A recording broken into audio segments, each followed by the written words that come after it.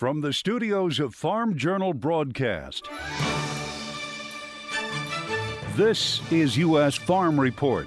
Welcome to U.S. Farm Report this weekend. I'm Tyne Morgan, and here's what's in store over the next 60 minutes. Problems sourcing certain ag supplies. There's been a couple key things that have just really caused the supply chain to get backed up. It's a shortage in some farm goods. We'll tell you how it could impact your farm or ranch. Biden doubles down on his climate plans. The United States sets out on the road to cut greenhouse gases in half. That's as USDA announces plans to expand the Conservation Reserve Program. And in John's world, the microchip shortage, the big finish.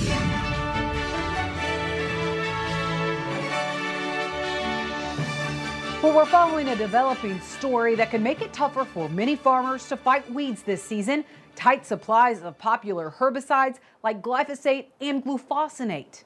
Analysts say it's a perfect storm of pandemic slowdowns, shipping issues, and increased demand. Retailers telling us they're being forced to ration some products, including some fungicides. Replacement products is getting harder to come by, and they're helping prepaid customers first. And it's not just a supply issue, but a cost issue, with both branded and generic glyphosate prices soaring, in some cases up 50%. Well, I think you need to look at the kind of the supply chain. So how long it takes to get produced through to the ports, across the oceans, and then into the retail channel.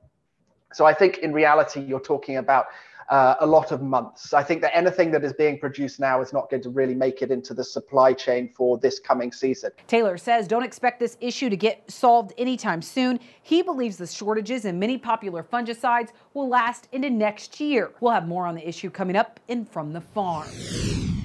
And a wild week for commodity prices. May corn did not just top $6 this week, it blasted right through it, rising double digits and well above the $6 mark. And soybeans and wheat also making big moves, with soybeans now well above $15. So what's behind the big market moves? Well, there are three big issues. First, Brazil's Safrinha corn crop remains at significant risk, with half of the crop currently under moisture stress. Also, Brazil suspended import tariffs on corn, soybeans, meal, and oil until the end of the year. And the U.S. cold weather continues to slow planting progress and emergence. The latest USDA crop progress report showing 8% of this year's crop is in the ground, even with the 5-year average. And for soybeans, 3% of the crop is planted, 1 point ahead of the national average.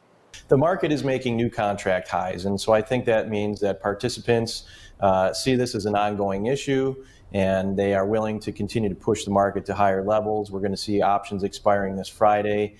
If we have May futures in corn above $6, we're likely to have some new longs in the market because of option exercise.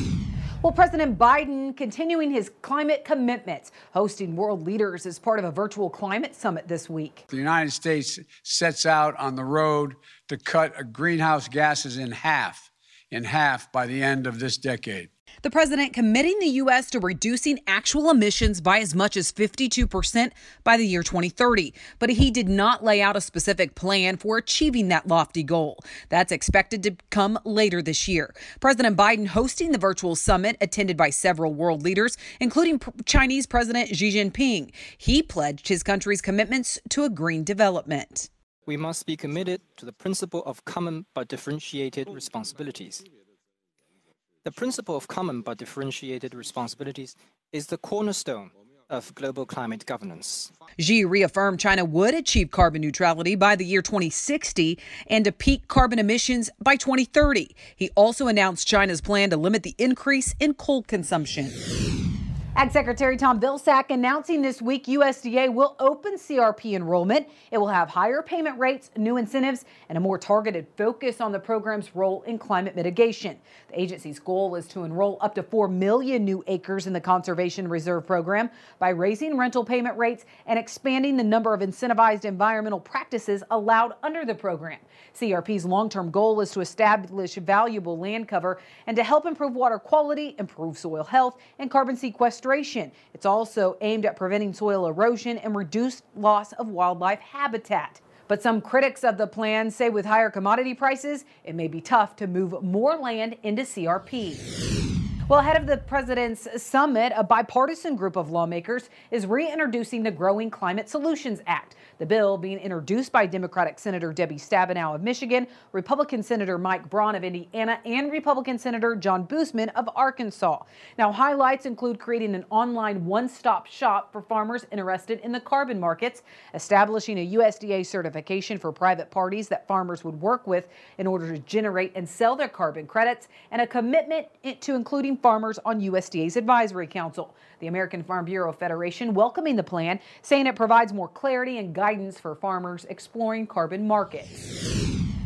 Well, from snow to freeze, another wild week for weather. We'll check in with meteorologist Mike Hoffman. That's next. Your next piece of equipment is on MachineryPete.com. Search equipment from dealerships across the country to find what you're looking for. Only on MachineryPete.com.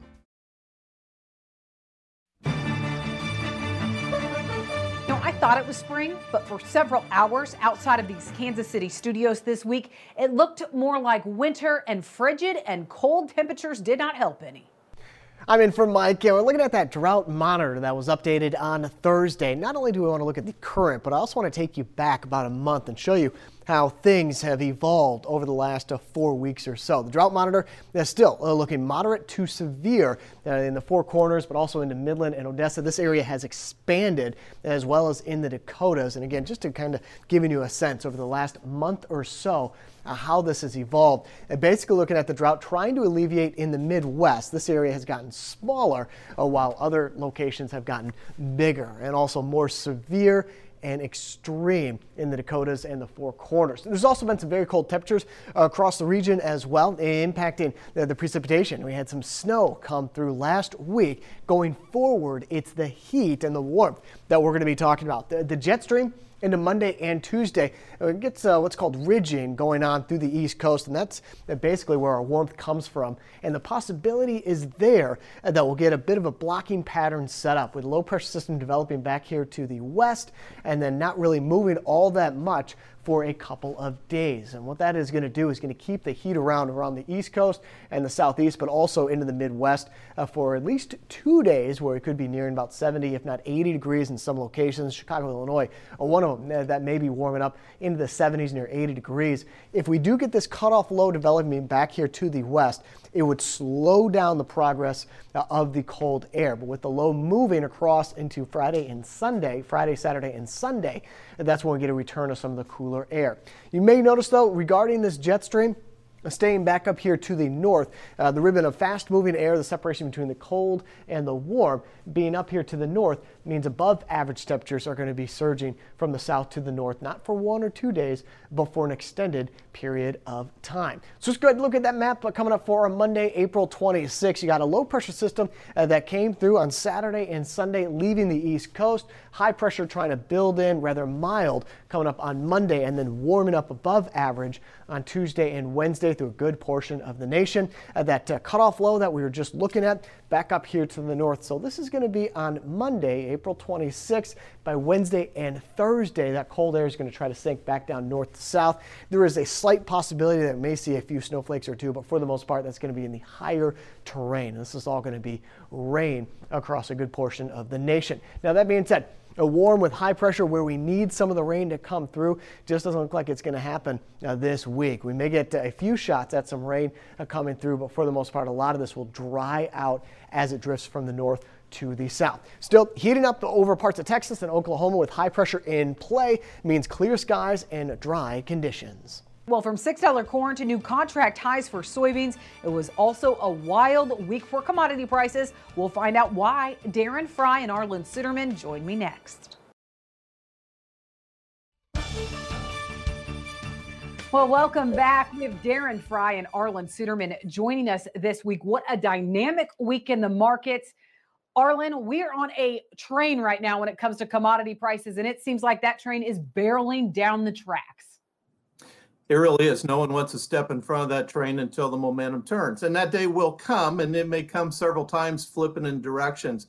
But we have a very money-rich environment. M2 money supply up $4.3 trillion since the pandemic started. A lot of money seeking home. We know from studies that a lot of it's made its way into the marketplaces. The position limits have gone up 60 to 80%, depending on the commodity, as we've talked about on here before. That happened on March 15th. We have a story in the ags, in the grain and oil seeds, whereas the story's kind of getting tired in the equities. The energy market is kind of hitting a limit right now because our third largest consumer of energy, India, has rapidly rising COVID numbers, is in lockdown. And so that leaves the ags, the grain and oil seeds. So a lot of money's funneling. Now that story is still supportive. We have end users looking for a break in the market to get coverage, suddenly afraid that they won't get it and chasing after the market. So there is a fundamental story there, but the response by the markets is probably bigger for late April than what we normally would see because of these other factors. Is it just money flow, Darren, or are there other factors here domestically that are bullish that's causing commodity prices on Thursday, for example, limit up in a lot of cases? Yeah, it's everything Arlen said, but it's also the domestic markets. We've seen, whether it's the crushers on the bean side or the ethanol grinders or people that need to originate for export, we're seeing great domestic demand, and we've seen that reflected in the basis levels of what people are willing to pay. And we've seen bids at $1, $1.20 over on beans and 60 to 70 over on corn. And so domestically, things are on fire, and a lot of people are out of position here. End users don't have enough coverage. Farmers, the natural seller of the market, is pretty much sold out on soybeans around the world. But on corn, we're approaching 85% sold here for farmer percentages, and there just isn't the natural seller above the market. So we're seeing the point of least resistance be up on these markets. Well, and Darren, I mean, we blew past $6. We blew past $15 when it comes to the nearby contracts for corn and soybeans. So, I mean, realistically, $7 corn, $16 soybeans. I mean, is that something that we're starting to talk about now? I think so. As we close the weeklies here over the $6 area, we certainly would project something up in the $7. My next target's just in this wave 3 that I work on the Elliott side of things is projecting 680, 670 area at a minimum. And then we'd have still a down sequence and then a wave higher into summer, when weather premium might get pumped in. So I think that's the minimum we're looking at. And new crop is really lighting it up in corn. I mean, you're just going vertical here ever since the 450 level. So, we could go higher than what we thought and faster than what we thought. I thought this would be more May, June when we'd see this, but we're really seeing things open up. Soybeans upwards of $15.80 to $16, certainly possible. And I think we might see a lot of action when we get into the delivery period here for May. We could see the commercials have to come after this for the spreads and trying to get people to deliver them as we see May elevate over the July for old crop spreads. Yeah, I mean, here's the thing, Arlen. Darren mentioned it. We're talking about possibility of these prices come this summer when we had that typical summer weather market action. But we're seeing this right now in April. Yeah, when you've got a lot of money at stake, they want to get in early, and that tends to start things early. And the keys to watch fundamentally, the money's there as long as there's a fundamental story, and then it's not. Fundamentally now, I think the big things are, obviously, we have strong demand from China as long as weekly shipments remain strong. Number 2 is safrinha corn crop in Brazil, where it's been very dry, especially in the southern half of the belt. The rainy season looks to be ending on schedule and not lengthening, not extending as needed for the late planted crop. So Commodity Weather Group, our partners over there, estimating that we could see a drop in production of the safrinha crop of 16 to 17 million metric tons. So that could raise export demand by 400, 500, 600 million bushels. I don't think we're that big of an increase because I think we're going to see a bigger shift toward wheat feeding overseas and in the United States. It's going to take a while for the USDA to acknowledge that, though, further tightening the balance sheets. And then we get into the Midwest weather with some of the risks that are inherent for the coming growing season west of the Mississippi River. Well, we are just getting started talking about these markets. So we need to take a quick break, and then we'll have much more when we come back on U.S. Farm Report. It starts with a plan. That's why America's Conservation Ag Movement is inviting you to get your farm business ready for 2021 with a free Resource Stewardship Planning Guide. Get your free guide today at agweb.com/ACAM.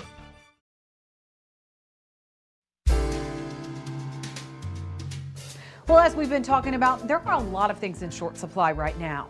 John Phipps wraps up his series on the microchip shortage. That's this weekend. John? The last 2 weeks, we have looked at the problems in microchip production and the daunting demand we are facing. Since microchips are used in almost everything we touch, these issues will manifest in practically every aspect of our lives. Here are some of the consequences I think will be important. Patterns of consumption we thought would disappear with COVID probably won't. Now that's assuming COVID is brought under control. Adaptations like pandemic shopping mode will continue. For instance, one rule we have is always check for a few items that seem to be oddly and sporadically hard to get. For Jan, it's her favorite frozen chicken pot pie. For me, it's these PVC 4-inch caps. I always check for them whether I need them or not and buy them. While the U.S. economy is on track to grow as much as 6% this year, China just announced an 18% annualized growth rate in the first quarter. This suggests shoppers around the globe will be competing for this erratic supply. The chip shortage will become the most overused excuse since it got lost in the mail. U.S. foreign policy will have to take our dependence on Taiwan and South Korea much more seriously, which raises the stakes in those South China Sea skirmishes. This is also a particularly bad time for xenophobic and anti-Asian rants, even if you feel like it. Fixing these perceived economic and security risks will require longer-term political will, not policy reversals every 4 years. That's how we've gotten to this point in higher education, for example. Corporations and government will have to stop treating investment in R&D as tomorrow's problem. The quickest way to replenish our scientific ranks is simply outbid for the brains we need. Immigration regulations should reflect this. For ag, I can't see how the chip shortage affects our commodity prices unless logistics get hit. Timber and metals are another story altogether. Farmers need to spend more effort planning capital expenditures since dealer inventories are evaporating. We will have little to no leverage when negotiating machinery prices, and delivery dates will be joke fodder. While I had just written about cutting back our on-farm parts and supplies, those items that could stop harvest cold should be on hand now or backed up as soon as possible. Remember, it's not hoarding if nobody knows. If inflation doesn't pick up this year, we really don't know what causes it. All the pieces are supposedly in place. Whack-a-mole disruptions will continue in strange parts of our lives. Above all, like the African saying, it takes a village to raise a child, we now know it takes a globe to make a microchip. Efforts to get along with other nations never had a higher payback. Well, and you also may have trouble sourcing everything from seed tenders to bale wrap. We'll tell you about that shortage later on the show. But up next, it's Tractor Tales with Machinery Pete.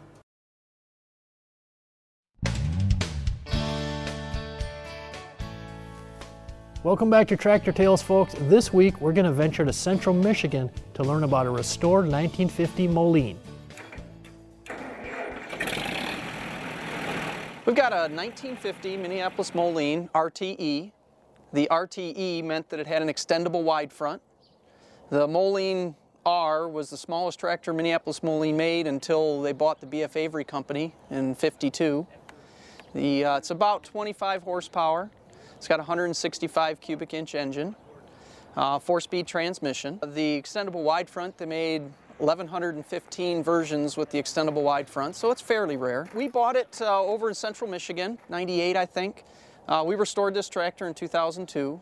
The previous owner we bought it from, it had a bad engine knock, so we ended up putting new rings, bearings, all the new gaskets in the motor, put it right back together like it was. Everything was great.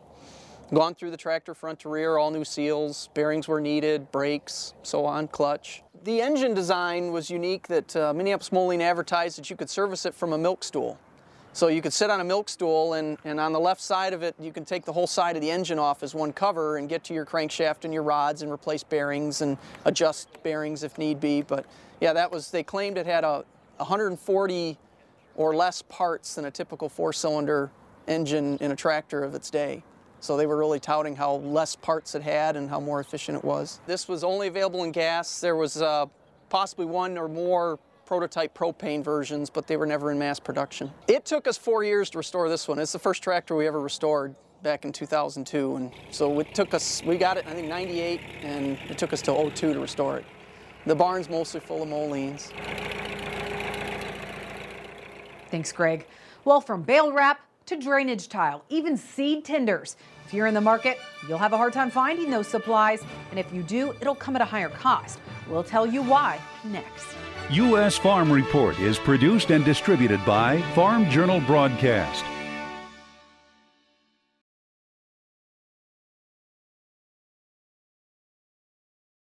Welcome back to U.S. Farm Report. Trusted, timely, tradition. Well, have you noticed when you try to source supplies for your farm or ranch that things not only cost more, but some things are even hard to find? Well, that short supply situation isn't only real, it's impacting everything for plastics or resin-based products. That's what's especially hard to find. We dig into the reason and how long it could last in this Farm Journal report. As some farmers prepare to plant, farm inputs and supplies are seeing a shortage. There's been a couple key things that have just really caused the supply chain to get backed up. Derek Ellingson manages a company that installs drain tile. There's definitely a shortage, and obviously when there's high demand, you know, these guys are going to capitalize, which is driving the price up, right? And there is a shortage. He says anything that is a plastic-based product is in short supply. I don't think anyone could have ever expected the demand for plastic to drive through the roof. The car industry, boats, SUVs, side-by-sides, ATVs, home projects, all these decks, right? People putting, plastic decking on their decks, right?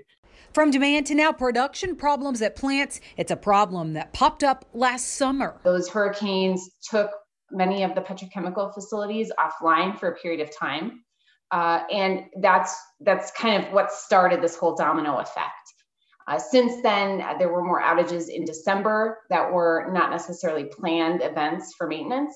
And then we had the deep freeze that hit Houston, New Orleans, and all of the areas in between that took so many of those plastics plants as well as refineries offline for several weeks in many cases.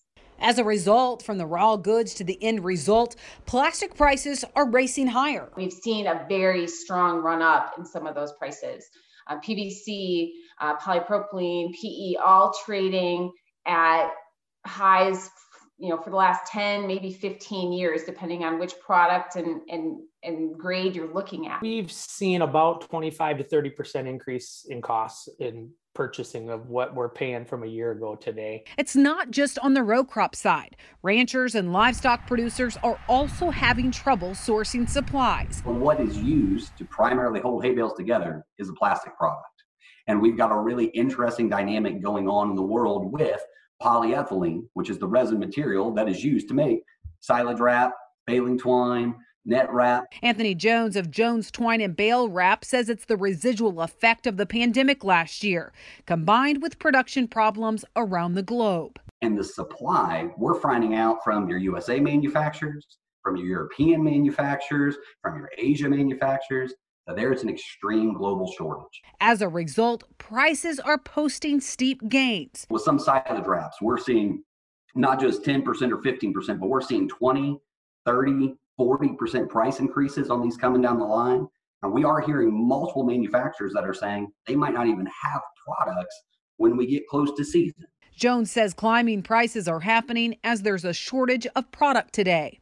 Even if it's just not the material cost, shipping is absolutely outrageous. We're seeing shipping rates double, triple, even quadruple in some areas. Clark's Ag Supply in Nebraska is having problems producing seed tenders. It's finding the raw materials that's really coming down to it. It's the steel, the tube steel especially, that our augers go into for our seed tenders on our machines. He says it's not just trouble in sourcing supplies at a reasonable price. The price of tube steel in 1 week went up 150% for 10 gauge tube steel. It was just couldn't be found, and like I said, there's nothing around for it. It's also a shortage of parts to run the machines. The company that cuts out the holes on those, they had just a small $10 part break, and all of a sudden it shut down $1 million machine for 2 weeks. And like put a backlog on everything. A product that typically could be shipped overnight is now in a holding pattern for weeks to even months. We tried to get some in February. Normally it takes about a 2-month turnaround. We can get a lot of these parts. And Beck says the company is now trying to even secure supplies for next year. Honda motors that we use on all of our machines are absolutely impossible to get right now within 2 months. Our KYB lifts that we use, they're 6 months out. Our Superior gearboxes that we use, they're also, like I said, we're actually ordering for next year already because they're just on that short of supply. It's not just the equipment they produce, it's the problems that are popping up in every part of the supply chain. We finally found a source here in the United States. They're about 4 times more expensive than what we were getting them out of Japan for.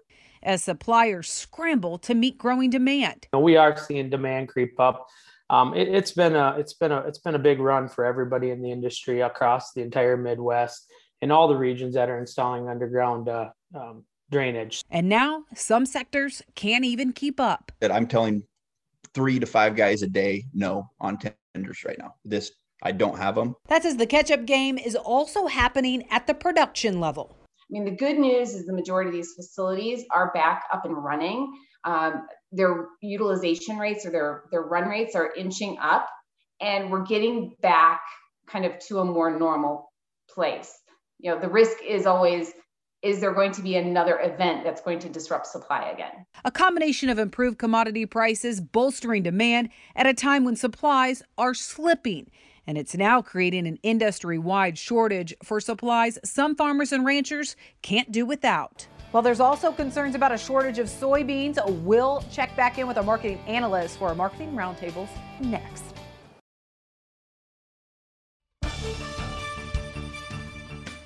Welcome back to our marketing roundtables. Darren Fry, Arlen Suderman. Okay, Darren, talked to some farmers this week who were elated because they contracted some $5 new crop corn contracts this week. So as you look at a game plan, as you see this market really take off, we have that fear of missing out that always takes place. But what can a producer's game plan be as we do not know how much further these markets can go higher? Well, I think that's a great point. You don't want to miss out on $5 corn or what could be, a big crop combined with that $5 corn. So a guy needs to sell that if he wishes, but also you have to be cognizant of the upside. And I think that you got to buy some calls in here when you make those sales. I see a lot of upside potentially in the market, as Arlen commented earlier, as long as fundamentals stay strong and we're seeing some reductions in that safrinha crop. And if we have any type of problems here in our weather for 2021, we could blow the lid off this thing. So I think you need that upside participation and call options, or be putting put options under the market and not making forward sales so you have some floors locked in. But I do think we have more upside than downside right now, just the time of year. But we're going to get to that point where we'll have a lot more downside than upside as we get into June if the weather is okay. Yeah, you both talked about that volatility that we could continue to see. Arlen, are we seeing any hints that these high prices are starting to ration demand? We are starting to see more of a move toward wheat feeding. We're feeding, I think, a lot more wheat in the United States than what the USDA is currently indicating, and I think overseas as well. We think that maybe China's been feeding will feed this year 40 million metric tons of wheat, maybe 35 million metric tons of rice. That's about 20 million metric tons of wheat less than what USDA is currently showing right now for the increase. And so there's more upside for wheat demand there. They're not showing any downside on corn yet. And that's just in China. And I think globally, there's a big coming once USDA realizes that we're having that shift. That may be one of the corrections we have in the corn market, one of the bullish factors for the wheat market coming forward. And then we go back to looking at the overall fundamental picture that commodities are tight. Yeah, when we look on the feed users side, Darren, this week, when we saw corn prices limit up, cattle futures, especially that feeder cattle market, not responding positively to this news. But do you expect some more volatility to continue to happen in this cattle market over the next few months? Yeah, I do. I think that market is somewhat broken because we've seen the cash get lodged at a certain level, like 114 for 7-8 weeks. We broke out of that, but we've seen a total disconnect between the futures and what's happening with the beef and how, Choice and Select have been moving up, and yet cash is, in this low 120s, high 118, 119 area. But then the futures are just down, and feeder cattle are really taking on the chin with lives down, and then corn up so strong this past week. So I do think that we'll see a greater connection as we move forward, but the packer still has a lot of control. His margins are great, and we're still backing up cattle here in the feedlots. We're not current, and I think until we get current, we're going to have some pressure on the downside for cattle. Arlen, real quick, we had some positive news come out of China that we are seeing more pork exports continue go into China. Is that demand story, though, strong enough to continue to support pork prices here? Well, I think it is. No market goes in one direction. It provides underlying support. We need to see strong exports going to other countries as well, and we've generally been seeing that. We did see a correction in USDA data for Mexico that gave us reason to pause on Thursday. That was merely an accounting issue, correcting what should have been in 2020 versus now, but that's still demand. Mexico's been a strong buyer. Other countries in Southeast Asia have been strong buyers. Domestic demand has been strong. We have seen some rationing of that pork demand switching over to beef.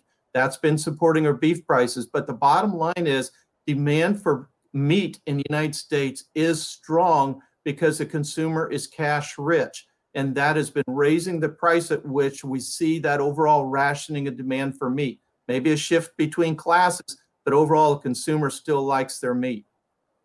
Arlen, Darren, thank you so much for joining us on what a wild week in the markets it has been. Stay with us. We'll have much more on U.S. Farm Report when we come back. U.S. Farm Report is brought to you by Delaro Complete. Keep your operation moving forward with new Delaro Complete fungicide from Bayer.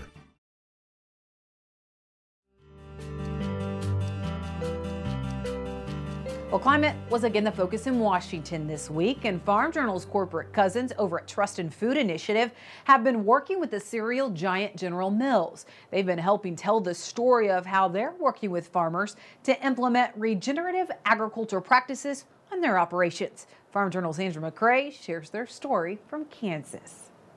The General Mills program. A lot of people may not have heard about that. So what is it and how did you get involved with it? The General Mills program is a test program for this area in the Cheney watershed. Basically, they signed up different farmers with a test field, and they've pulled a lot of samples on those fields. And we're going to measure in a 3-year progress on what kind of soil properties we change by being regenerative. With that program, then we get to work with the Understanding Ag company. We talk about cover crops, we talk about crop rotation, we talk about soil health, what we're doing, what we need to be doing, and it's a lot of fun. Kind of as a group, we're learning, and we're learning together. Standing here in the field, we're a long ways from the grocery store, but do you think we're continuing to have to think more about this because the people in the grocery store are wanting to know more about what you're doing out here on the farm? We're trying to see if there's a more sustainable way to grow a crop, and by doing that, we will be able to show that agriculture is efficient and we're making a safe, sustainable product. This term regenerative agriculture, what does it mean to you? Regenerative to me is by farming that acre, my practice is I'm increasing the soil health on that acre, and we're not going backwards. You've obviously been farming for a while. Are there some things though that you've been doing differently here in the last few years as you think about regenerative agriculture? In the last 5 or 6 years, we've done more no-till than we did before. And then we've moved into doing some cover crops. One of the easiest ways to get the cover crops on around here is following wheat harvest from 1st of July. And if you want to do a rye blend, into August, September, where we're growing cover crops then behind wheat. We're also, you can grow behind corn or you can go behind beans. There's other ways to do it, but behind wheat is an easy one. How do you go about selecting what you want to do for cover crops? Or has it been, we're going to try different things and just see what works? Really what I look at is what are we doing? What's our goal here? Are we trying to fix a problem with our soil? Do we need cow feed? What crop are we going to go do next? There's a lot of questions there that I like to look at, and then we'll build a blend accordingly. The return on investment is there for you. Yeah, I'm seeing it. The soil health has been excellent. With the crop prices moving up and down, and rain is sometimes we don't get the rains we need, and it's still a struggle at times, but I'm using less inputs. So by growing covers in different time frames, I'm using less herbicide as burn down. I'm using, like this year, I only had to do 1 pass in bean crop. And like I said, no fertilizer over the beans. So there is savings there. Austin's operation is just one of many across the nation who are partnering with General Mills to implement regenerative principles. Partnerships like these are key to ensuring American soils stay healthy and American farmers stay in business. In Nickerson, Kansas, I'm Andrew McCrae. Thanks, Andrew. Well, when we come back, John Phipps. Vaccination feedback. Well, we head back to Illinois for customer support with John Phipps this week.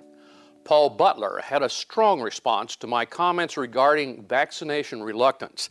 I will append his entire email to the online post of this segment, but will address today just the last sentences. Until then, saying nonsense like we don't care about other people or are anti-vaxxers is just showing ignorance. When it comes time to do it, it will be because it was our choice, not because someone who likely knows less than us chose to call us names to manipulate our personal decisions. I hear you, Paul, but I'm not sure you heard me accurately. While as a rule I try to avoid defensive answers, I do want to correct your statement. I did not say people refusing vaccination did not care about others. Here is the clip in question. People rejecting vaccination may appear to be logically accepting a very low risk, but they also identify themselves as less concerned about others.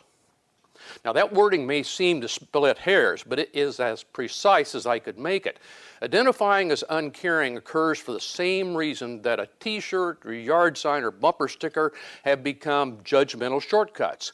Called heuristics, these are quick rules of thumb our brains instinctively use to categorize others as threats. We evolved to live in much smaller groups, and determining friend from foe rapidly used to be an important skill. As a result, when I see people remove their masks immediately after entering Walmart, investing time to understand why is not my first impulse. I just avoid the person, considering them part of a group with whom I have few shared values. In the same way, my remarks on any number of topics over the years have pigeonholed me in many minds as well. The vaccination issue is binary. Either you choose to or you don't. There are no subdivisions for nuanced reasons. Many vaccine avoiders do so for religious or political reasons. Others subscribe to, frankly, bizarre internet conspiracy theories. The common thread for those opting out, however, is the risk is too great for me, but not others. Waiting to see how it turns out for others is prudent for individuals, perhaps, but it makes achieving herd immunity harder, prolonging the stress on our medical system, not to mention suffering and death. Refusers can still spread the virus, after all. The good news is the number opting out seems to be declining. It was a third a few weeks ago and is now down to about 1/4. Regardless of why, refusing to get vaccinated places an individual in this group. And like a yard sign, others judge these actions and apply the characteristics of the group to the individual. It may not be fair, but it is a real phenomenon. Thanks, John. Well, as farmers hit the fields, some important chemistries are hard to find. We'll tell you about it next. Join Andrew McCrae for Farming the Countryside, a farmer-focused podcast all about production agriculture. Brought to you by Pivot Bio Proven, the nitrogen-producing microbes that stay put, whether or not. Visit pivotbio.com.